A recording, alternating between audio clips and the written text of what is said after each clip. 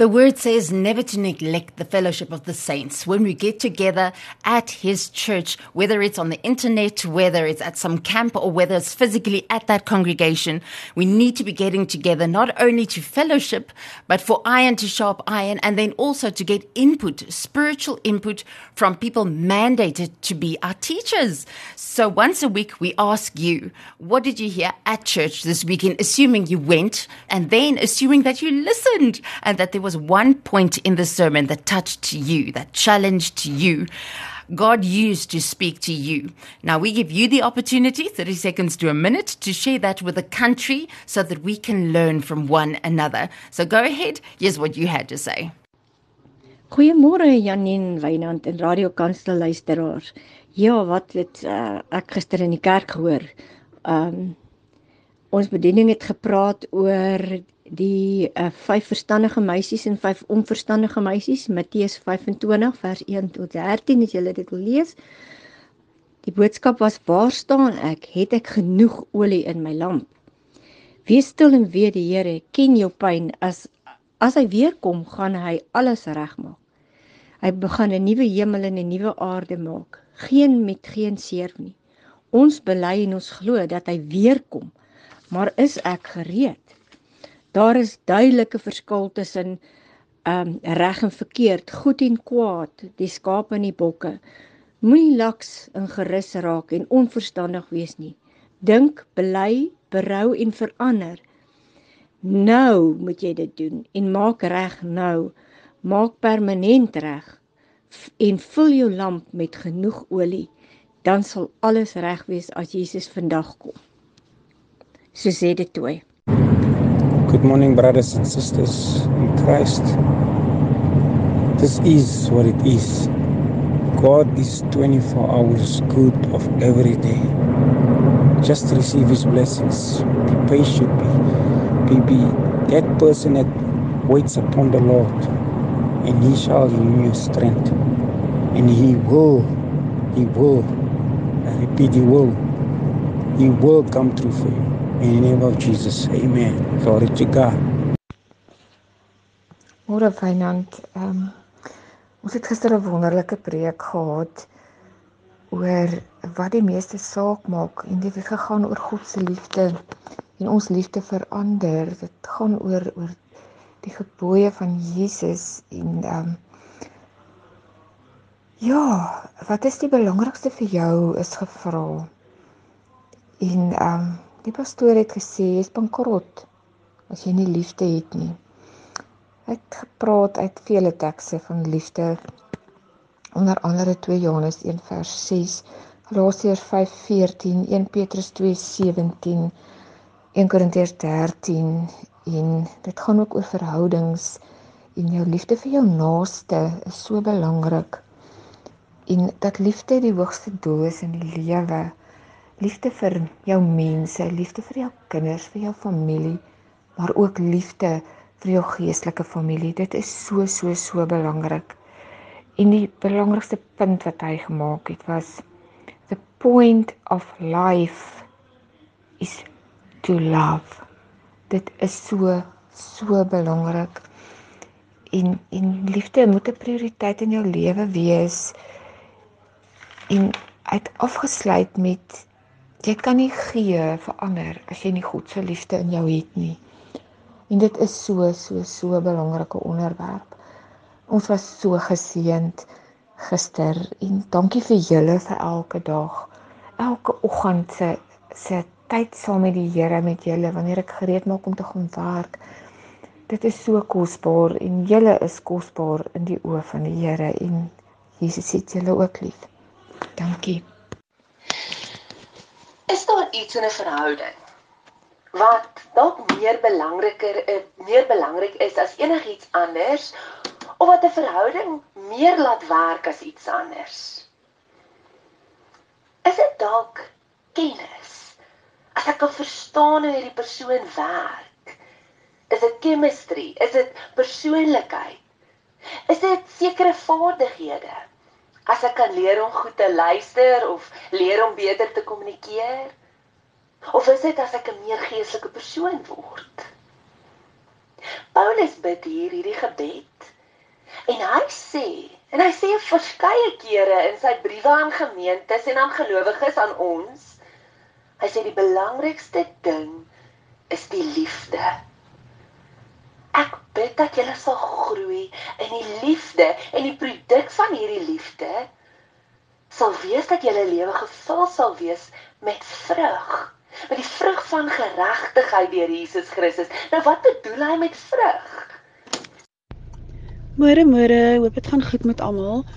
So ons het gister by die kerk gehoor die preek dat jy as gelowige die wonders wat God in jou lewe gedoen het en wat jy kan getuig vir jou kinders moet vertel, sodat jou kinders dit weer kan oordra aan hulle kinders en dit so oorgedra kan word aan generasies, sodat dit wat jy geleer het, dit is wat jou storie is, wat jy moet oordra aan die ander, sodat dit nie verlate sal gaan nie, maar dat die woord van die Here so sal uitkom, en dat die kinders wat nog nie gebore is in jou generasie of in jou familielyn, dit weer eendag aan hulle kinders kan vertel, om God se grootheid en sy guns en sy liefde en sy dade en die almagtige God wat hy is, voor te kan gee, en te kan deel die wonders wat hy gedoen het en nog gedoen het en gaan doen in ander se lewe tot en met die einde van dae.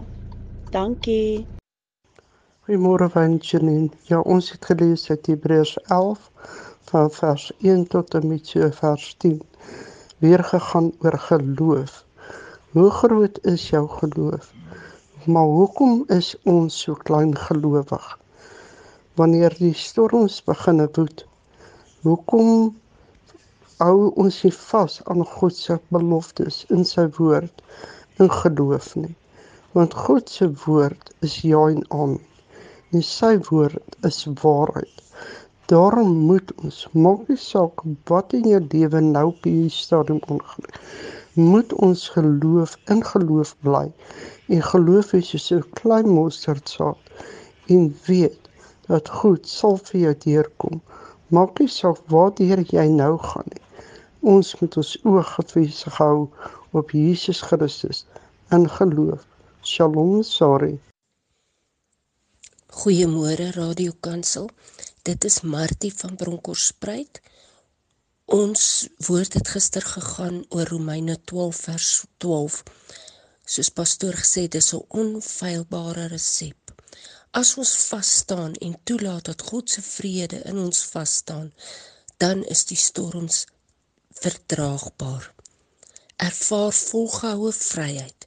Verbly julle in die hoop. Wees standvastig.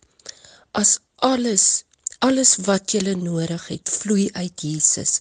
Alles is in hom saamgevlans. Sonder hom is ons niks. Sonder hom het ons niks. Vader, Seun en Heilige Gees is al wat ons nodig het in hierdie dag. Ons loof en eer hom. Amen. Geniet julle dag en week.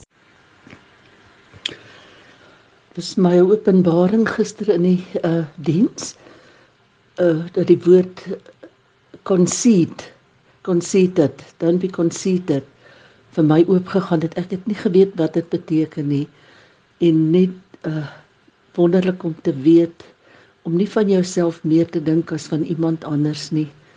En hoe maklik dink 'n mens nie, ag, hoekom moet ek dit doen, hoekom moet ek dat doen? Ek kan die ander een nie ook bietjie help, of wat ook al dit is, of as mens na mense kyk met veroordeling in jou hart, dis verskriklik gruwel in die oë van die Here. So dit was my regtig, dit was my 'n openbaring deur die Heilige Gees. Alle eer aan God drie-enig. Geseënde dag en geseënde jaar vir julle verder. In Jesus se naam, amen.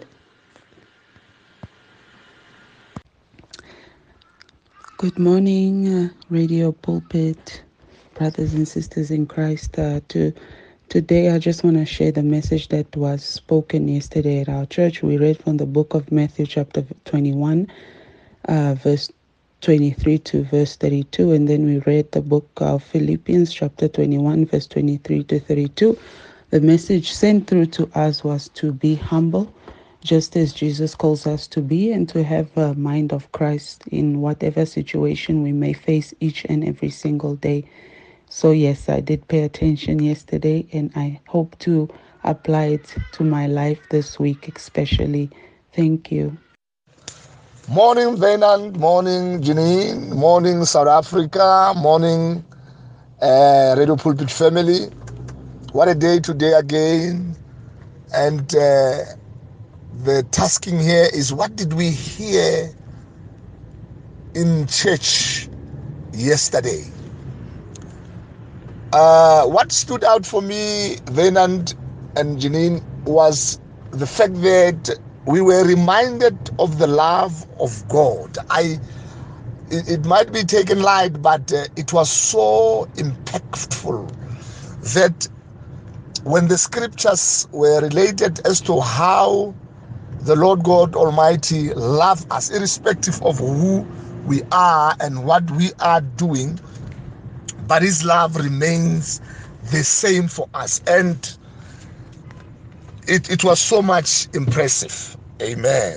Morning, family. Yes, and hope you all this weekend. We were listening to Pastor Baz talk about how God confirms His word and how we're to go into all the world and spread the good news. And that how when we preach and spread the good news, only then God confirms with signs and wonders and miracles and casting out demons and things like that. So it's not the opposite way around, like the world wants us to first perform the miracle and then it's like, oh, we'll follow God. No, you got to preach, and with faith, then these works will be manifested, and then God gets all the glory. So yes, continue, guys, just carry on.